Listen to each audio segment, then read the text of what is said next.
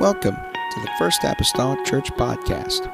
Our church mission is to love as God loves, showing compassion to every soul, thus winning those souls and equipping them to be sent out to plant and to harvest. Thank you for joining us today, and we hope that you are blessed by today's podcast.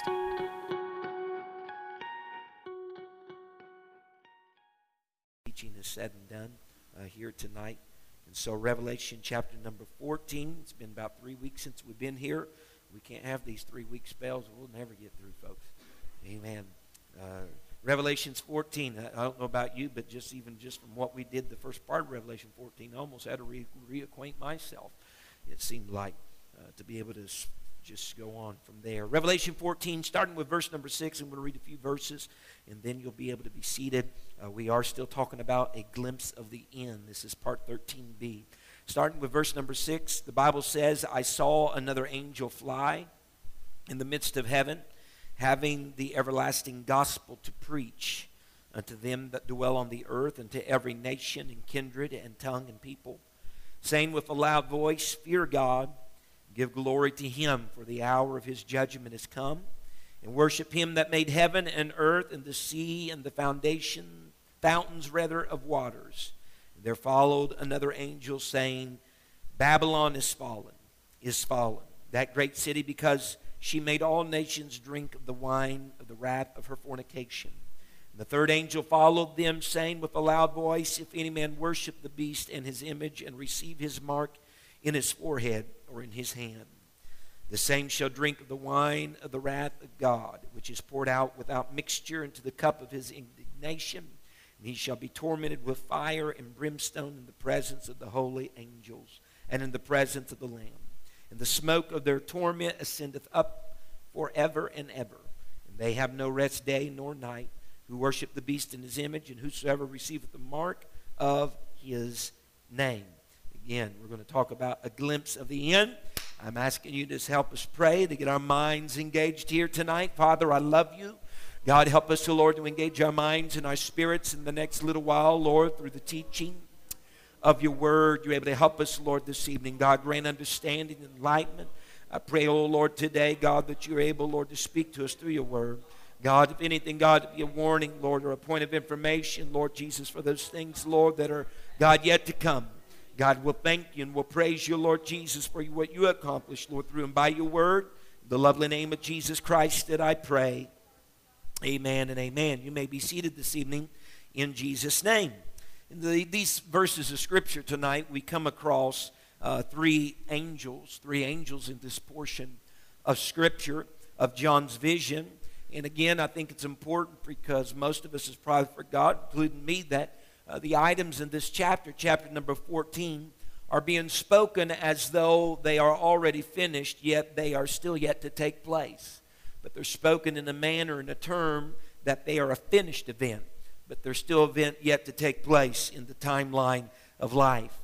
And so these different angels that come on the scene come with various different declarations. They come with different purposes.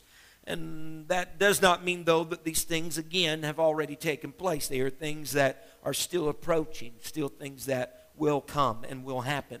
And the first angel that we are approached with in these verses of Scripture, the first angel, the three that we meet tonight, the first angel comes preaching, the Bible says, the everlasting gospel.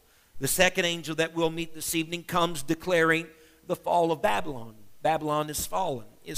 And the third angel will come declaring what the consequences are for those who worship the beast and take his mark.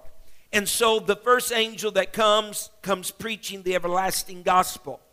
And just right away, this tends to support something that we have already taught, but this tends to support the idea of a pre-tribulation rapture of the church, because if the church was still present, she would still be the one proclaiming and preaching the gospel. As a matter of fact, this is, here right in Revelation 14, this is the first and the only place in the Bible that I know of where an angel is told to preach the gospel. The only place I know of in Scripture that an angel is told to preach the gospel. We know that during the lifetimes of the disciples in Jesus' earthly ministry that he told them Mark 16:15, he told them, go ye into all the world and preach the gospel to every creature. But here in Revelation, it is an angel that is dispatched to preach the gospel, to spread the message on the earth to, the Bible says, every nation, kindred, tongue, and people. For that matter, if you'll remember back with me in the book of Acts, Acts chapter number 10, whenever Cornelius saw in a vision, he was a devout man of the Italian band, he saw in a vision an angel of the Lord coming to him in Acts 10, and he was told by the angel to send for the Apostle Peter, and that the Apostle Peter would tell him what he ought to do. We know he was going to tell him what he ought to do concerning salvation. In other words, the angel that came and visited Cornelius didn't tell him how to be saved, nor necessarily could he. But he was told to go find Peter, and that Peter would tell him what needed to be done. The Bible says in 1 Peter 1 and verse number 12, unto whom it was revealed that not unto themselves but unto us they did minister the things which are now reported unto you by them that have preached the gospel unto you with the Holy Ghost sent down from heaven, which things the angels desire to look into.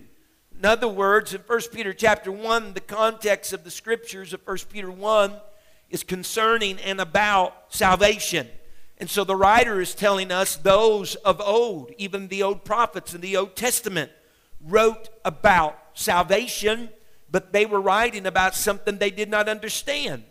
They were writing about something that they didn't even experience, the indwelling of the Holy Ghost. They were writing about salvation, things they didn't understand or didn't experience, but yet they were writing even in the Old Testament for our benefit. They did minister things that were reported to us now, that he was even preached by the gospel. They're for our benefit. And so the salvation that they wrote about was for our benefit, for our understanding. Although they were writing, they didn't understand it, nor were partakers of it. And this salvation had been granted to us. And then as a side note, the last phrase here in this verse is, angels desire to look into this salvation topic. This gospel message, this gospel topic. It's the story of redemption that angels even desire to look into, because angels don't get redeemed. There is no place for the fallen angels to get back right with God.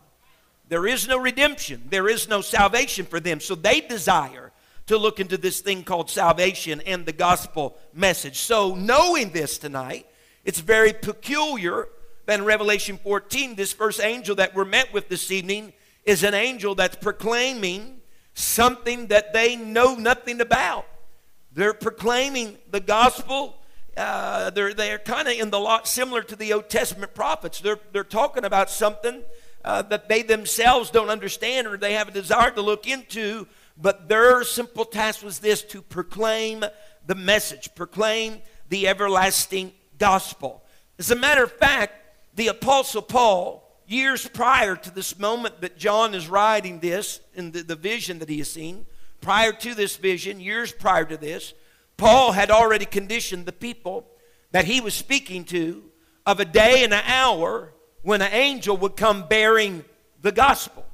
Because the Bible says in Galatians 1:8, the apostle says, but though we or an angel from heaven preach any other gospel unto you than that which we have preached unto you, let him be accursed. And so the angel in Revelation, of course, is not preaching another gospel. He's preaching the everlasting gospel. He's preaching, and might I say, denote the word, it's everlasting. The gospel that was good then is the gospel that's good now. It's everlasting. It's not changed. It's an everlasting gospel. As a matter of fact, verse number 7 tells us, and it allows us to hear in part what this everlasting gospel consisted of, because he speaks to them, saying what the angel said with a loud voice. The angel said with a loud voice, it consisted of a call to all now, kindred, nation, tongue, people. He says, fear God, give glory to God, worship God, the Creator. So it serves to reason this evening that being that during the Great Tribulation, there's going to be people whose hearts are going to be struck with fear as a result of the Antichrist and the false prophet, as a result of their schemes and their tactics and their demands that if you don't take the mark or the name or the number of the name, that you won't have the ability to buy or sell. No doubt that will strike fear into the hearts of many people. They will fear not giving glory to the image of the beast, because the Bible says if you don't do that then those individuals would die. They would otherwise lose their lives if they didn't give glory to the image of the beast. So there's going to be a lot of fear during those days of the Great Tribulation. But the angel is coming, proclaiming during that time, don't be fearing man or the Antichrist or any of the other things, but fear God.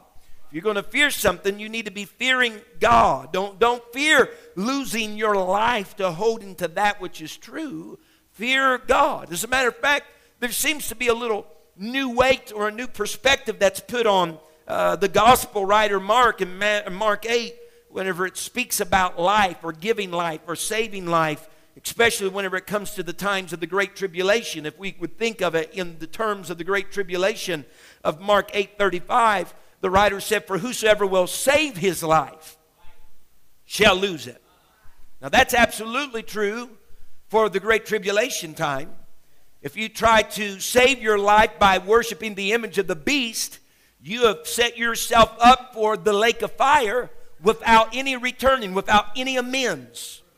Without any amends. Any Jews living during that time that wish to save their life by bowing down to the image of the beast, they've already sealed their destination.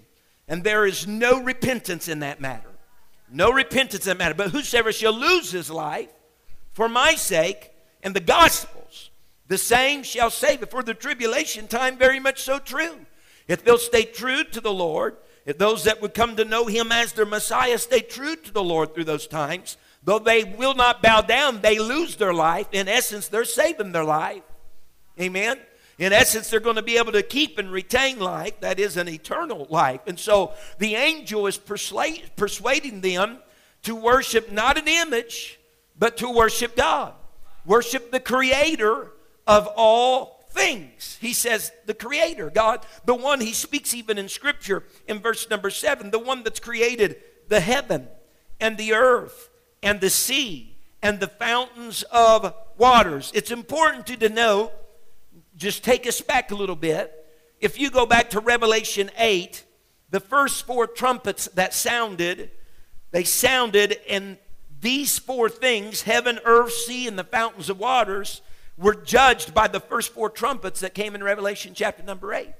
Whenever we get to Revelation chapter number 16, the first four vials or the first four bowls, judgments, are going to be judging these four things: heaven, earth, sea, and the fountains of the waters. And so what the writer, the angel's trying to convey to those that live on the earth of that day is that none of these things, the heaven, the earth, the sea, or the fountains of water, none of them are sources within themselves, but they're all created entities by God. And so if you're going to be worshiping anything, trusting in anything, then you need to trust in the ultimate source. And that source is God. And the message of the angel is also the message of Romans 1. If you've ever read Romans 1, the message of Romans 1 is very plain. Don't worship and serve the creature or the created more than the Creator. Because that had been the pitfall of the Israelites for years, falling prey to worshiping things that have been created rather than the one who had created them. Putting more value in the creation than the Creator. E.W. Bullinger, in his commentary on Revelation, said this, speaking of idolatry. He said, idolatry was not a mere sin into which people gradually sunk, but it was a satanic device into which people rose in order to gratify the lust of the flesh under the cloak of religion. I'd even say today, this idea and concept in our world being taught and propagated even more as time goes on, the idea of the evolution of our world, and its existence denies the Bible truth of the Creator. The way that it's taught concerning the evolution or the existence of our world coming into place denies the existence of a creator. But I understand through God's word that natural theology tells me that both here in Revelation and also earlier in Romans alluded to, that man has a conscience, do we not? We have a conscience that can discern by the things that are around us that there was a creator. There was a creator. And therefore, if there is a creator, then that creator needs to be worshiped. The Bible says in Romans 1 verse 19, because that which may be known of God is manifest. In the Greek it means apparent. Because that which may be known of God is apparent in them. For God has shewed it unto them.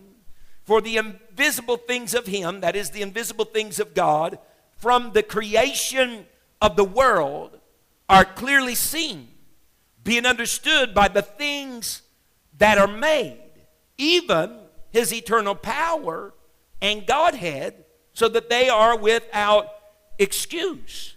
In other words, the writer is saying, man all by himself has an idea, knows about God just from the things that man can see. Man knows even about some of the invisible things of God, based upon just the things that are created. The scripture goes forward and tells me even that man, by just his observation of what's around him, can know about God's eternal power and his Godhead, just based upon what's around him, insomuch that in the last days he'll be without excuse, even if no one said a word to him, that by the things around him he would know about a God, a creator, a master. He would know the everlasting gospel in so many words.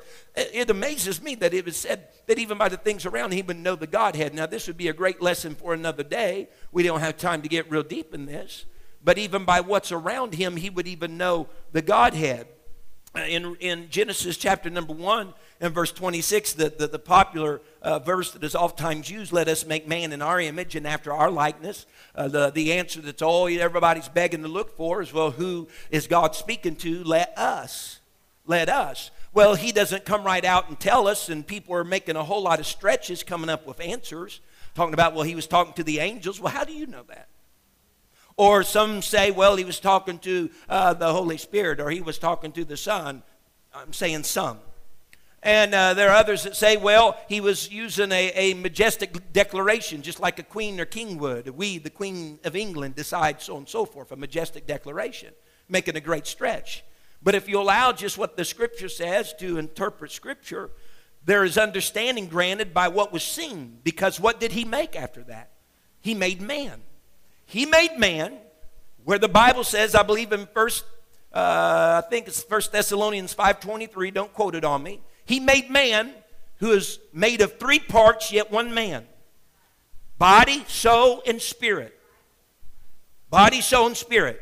Let us make man after our image, after our likeness.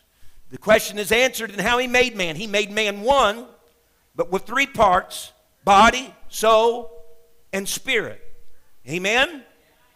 God, whenever we speak of God, one, but in the attribute of relationships of Father, Son, Holy Ghost, these are relationships and these are functions. I said I won't get into it, and here I am. Whenever we talk about him being Father, that coincides with the soul aspect of man. Because whenever Adam was created, God breathed in him, and man became a living soul. Amen? When we look at the Son aspect of God, that correlates with the body of man. Because the Son of God, Jesus Christ, was the image, the only image of the invisible God, the Bible says. He is the image of the invisible God. He was the body.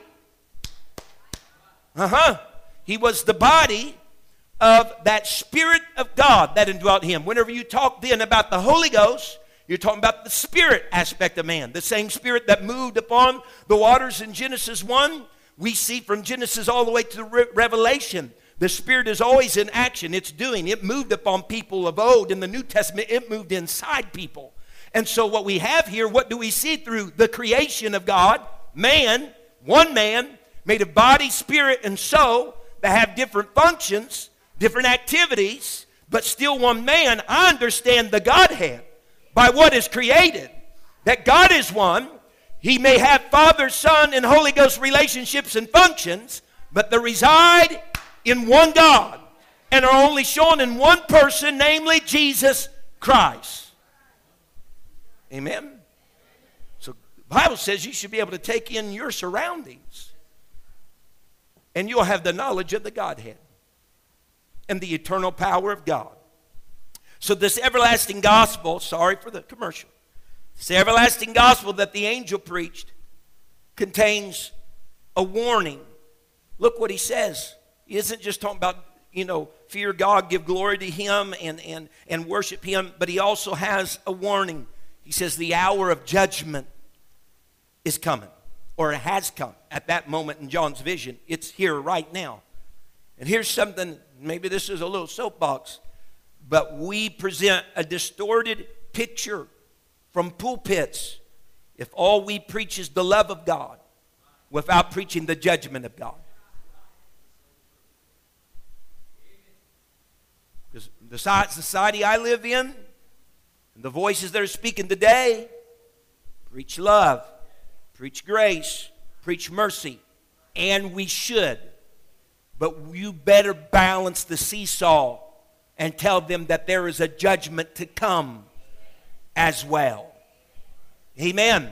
The Bible says in Jude 1 and verse number 4, for there are certain men crept in unawares, who were before of old ordained to this condemnation, ungodly men, turning the grace of our God into lasciviousness, denying the only Lord God and our Lord Jesus Christ.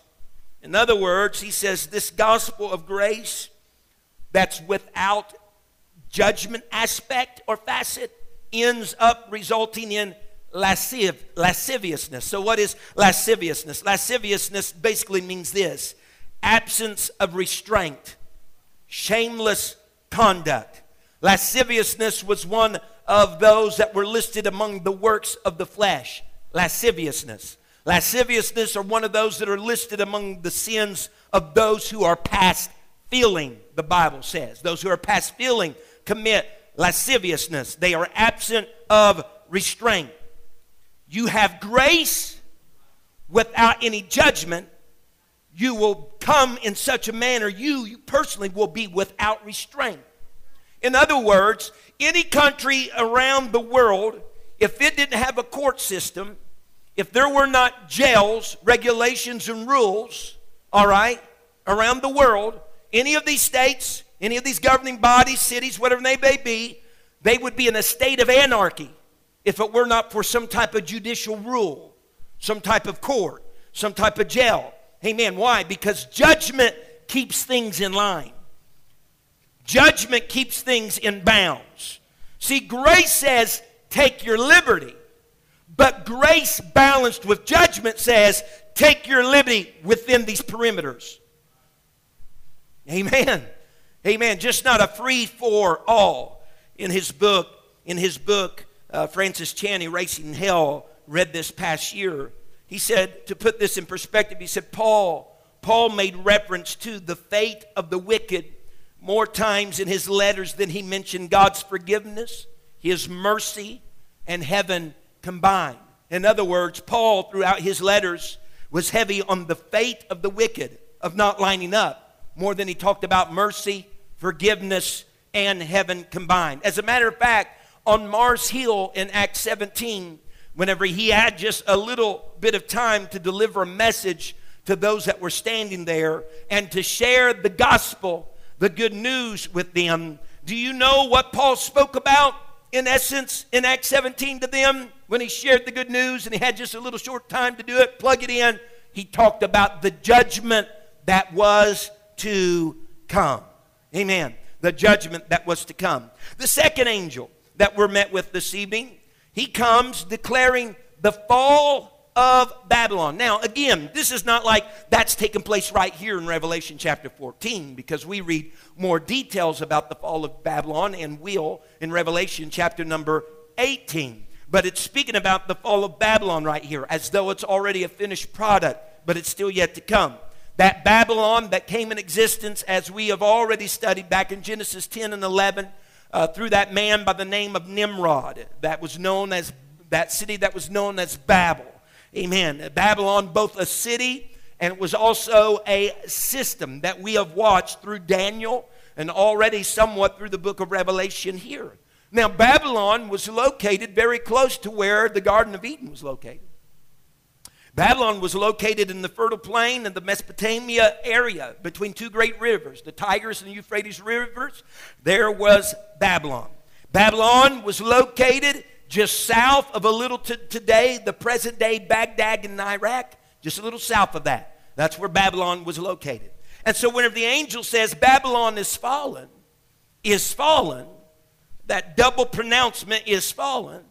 Some may say, well, it underscores the reality or the surety of Babylon's destruction. And I believe, yes, that is so. However, it may also illustrate that Babylon is not just a city, not just as a city will it fall, but as a system it will fall.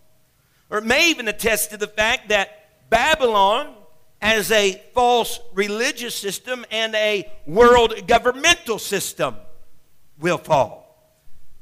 In Revelation 14, this is the first time that we've had the mention of Babylon here in Revelation.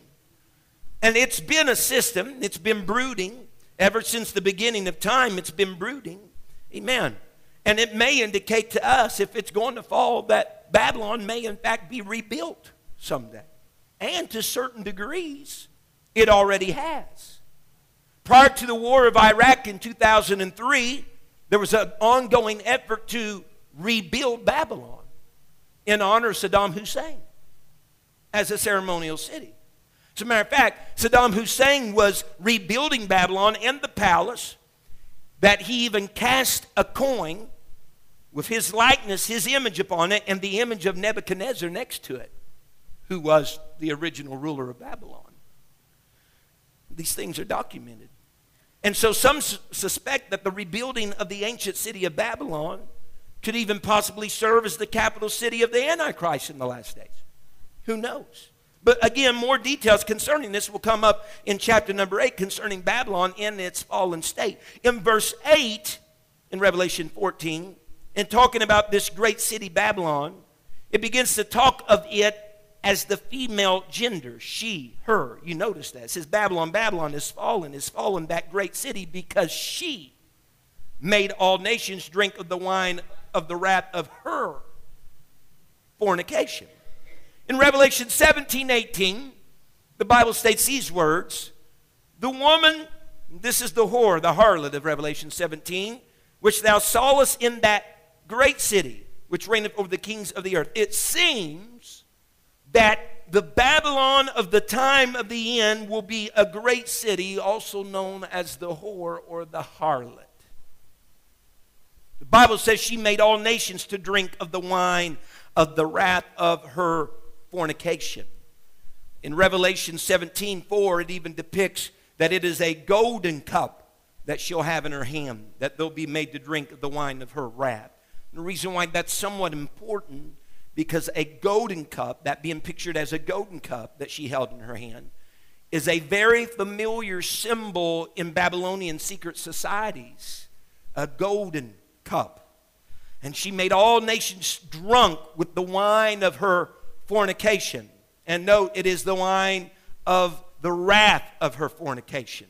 No doubt she's going to, in a certain degree, Babylon, whether it be the city or the system, the religious system and the world government system, are going to intoxicate, we might call it, the nations around the world to participate in her lewdness, to participate in her quote-unquote fornication. It also brings them, if they do that, if they partake of her wine, then they are going to be subjected to God's wrath because of their participation. That's what the scripture bears out.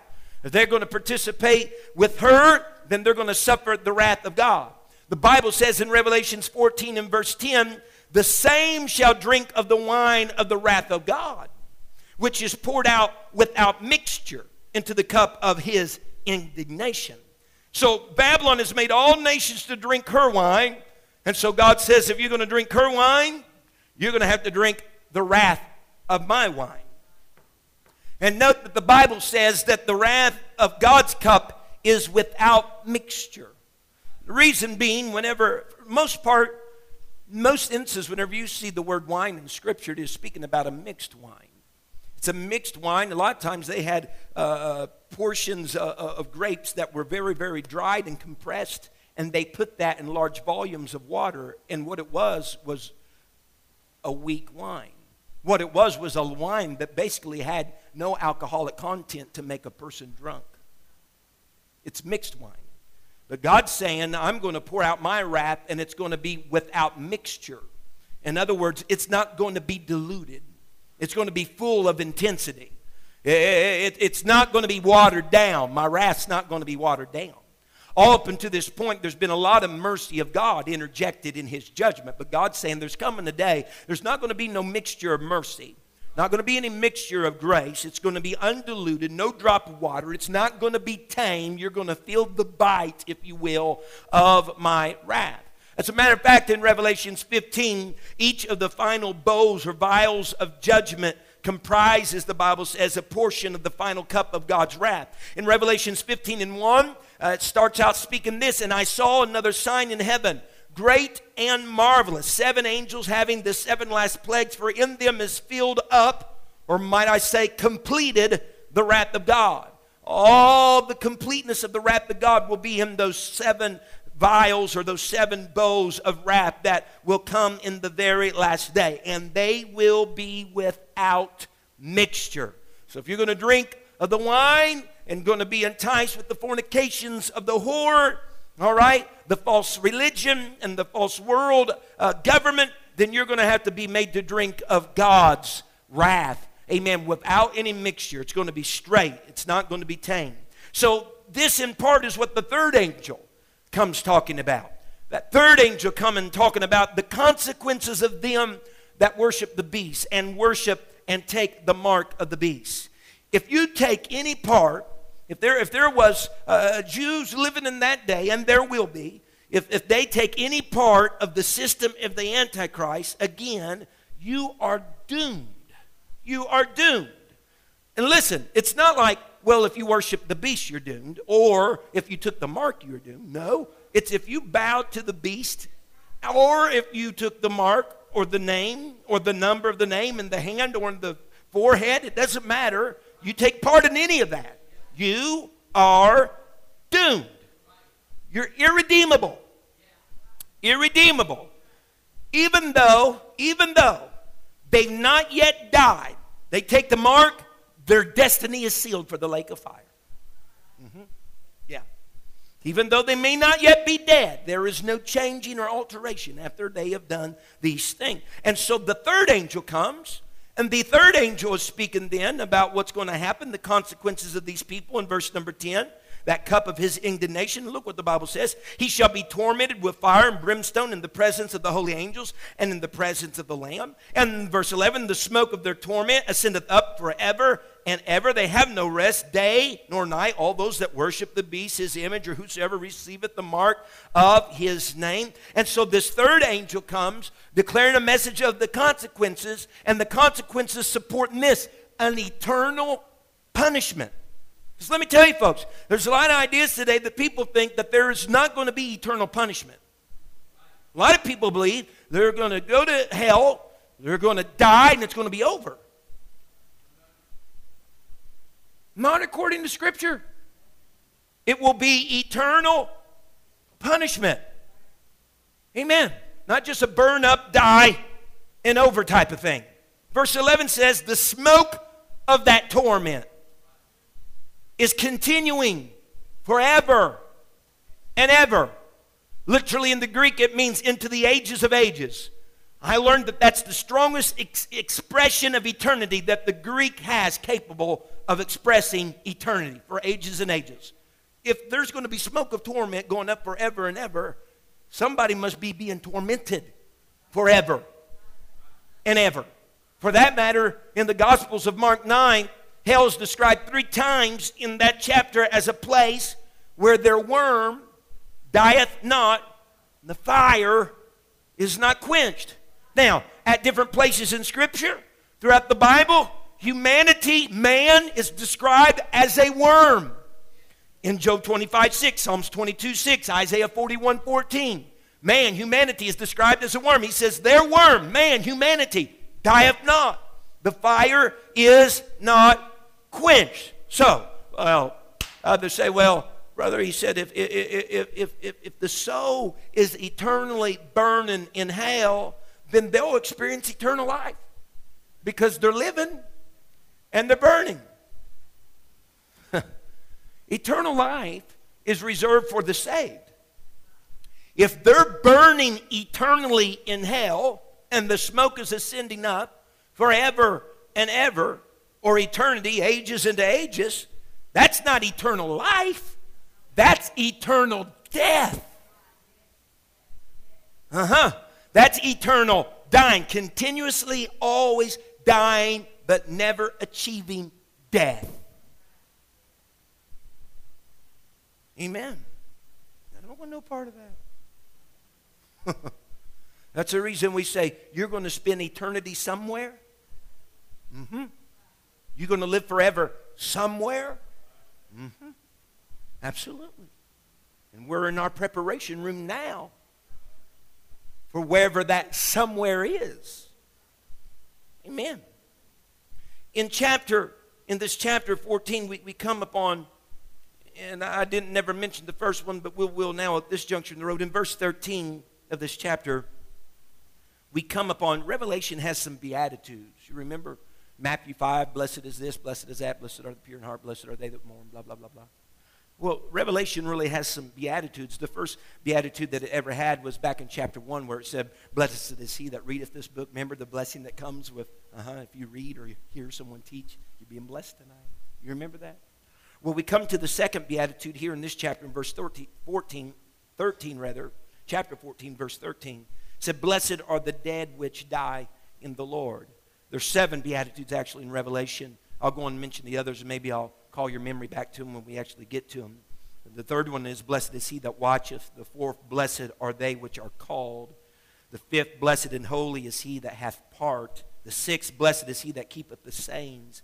And number 7, blessed are they that do his commandments. All those are still yet in front of us in our study in the book of Revelation. But in verse 13 it said, blessed are the dead. Now isn't that real comforting?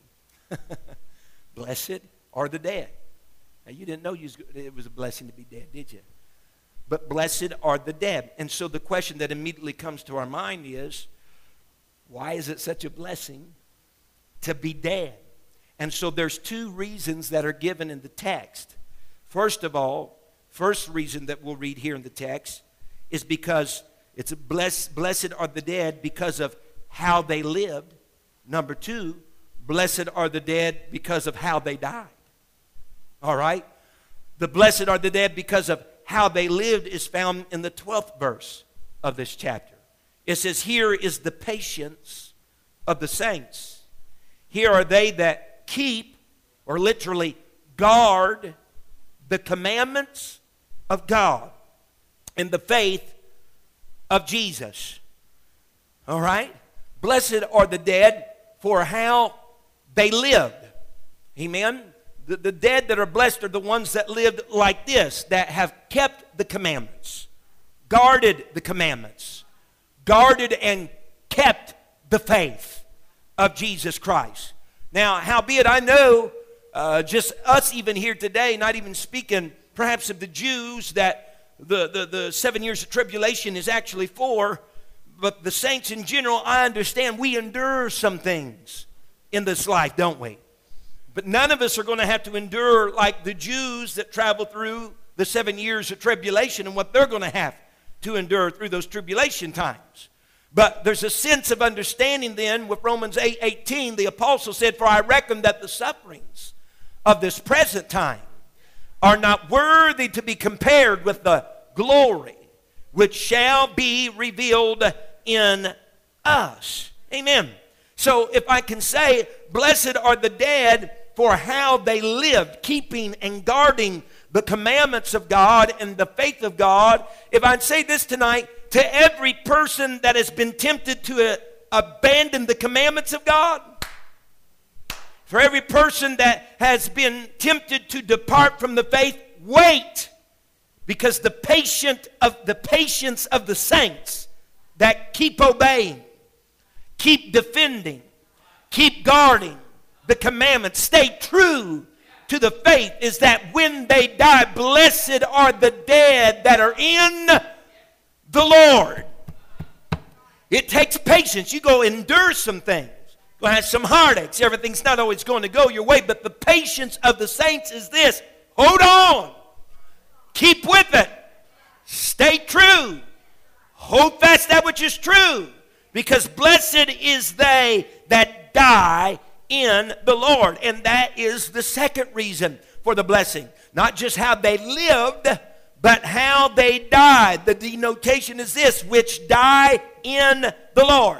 It didn't say blessed are the dead in general, wicked and the not wicked, but blessed are the dead which are in the Lord. Let me tell you, there is not going to be any blessing to those that are not in the Lord in death. Someone say amen. The Bible says in Psalms 116 and verse 15, we use this oftentimes in funerals and eulogies concerning the saints. Precious in the sight of the Lord is the death of his saints.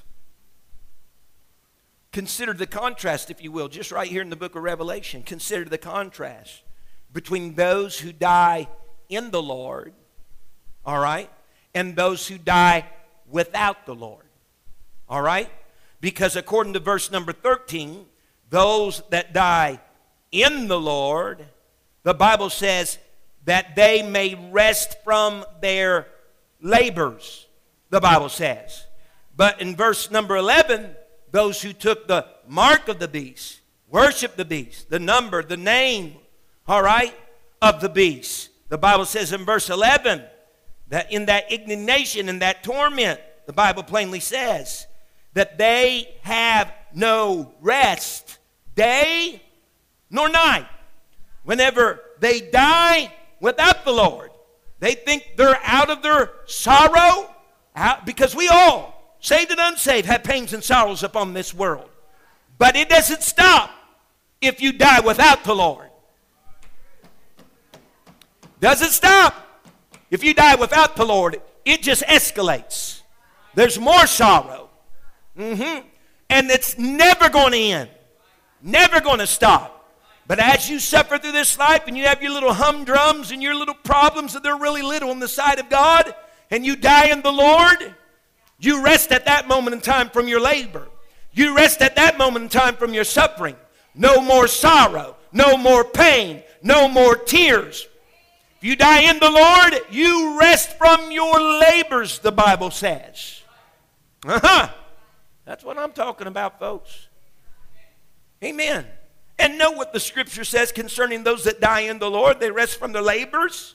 They've been laboring. They rest from their labors, and their works do follow them. The word follow, that was translated follow, according to the Greek, also means accompany.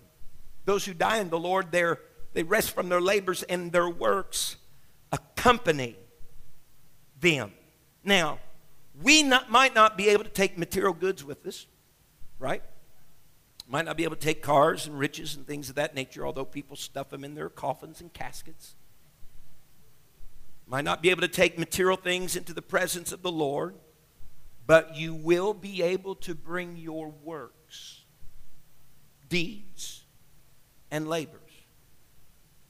God told him in Hebrews, he said, your labor of love will not be forgotten. He says, in that you do labor and minister unto the saints. He says, that labor of love will not be forgotten. Now listen to me, listen to me. Now you may not be saved, or you might not be able to earn salvation with your works. You listening to me? But we won't show up in the presence of God without any works. Somebody hearing me? You see, your works will accompany you. They will follow you. They'll be there with you.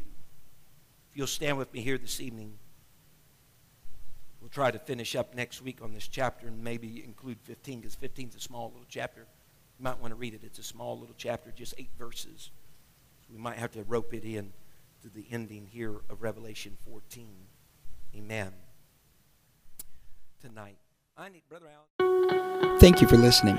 If you would like more information about our services and activities, you can find us on Facebook, Instagram, and Twitter with the username FACMC. Again, that's FACMC. Thank you, and have a blessed day.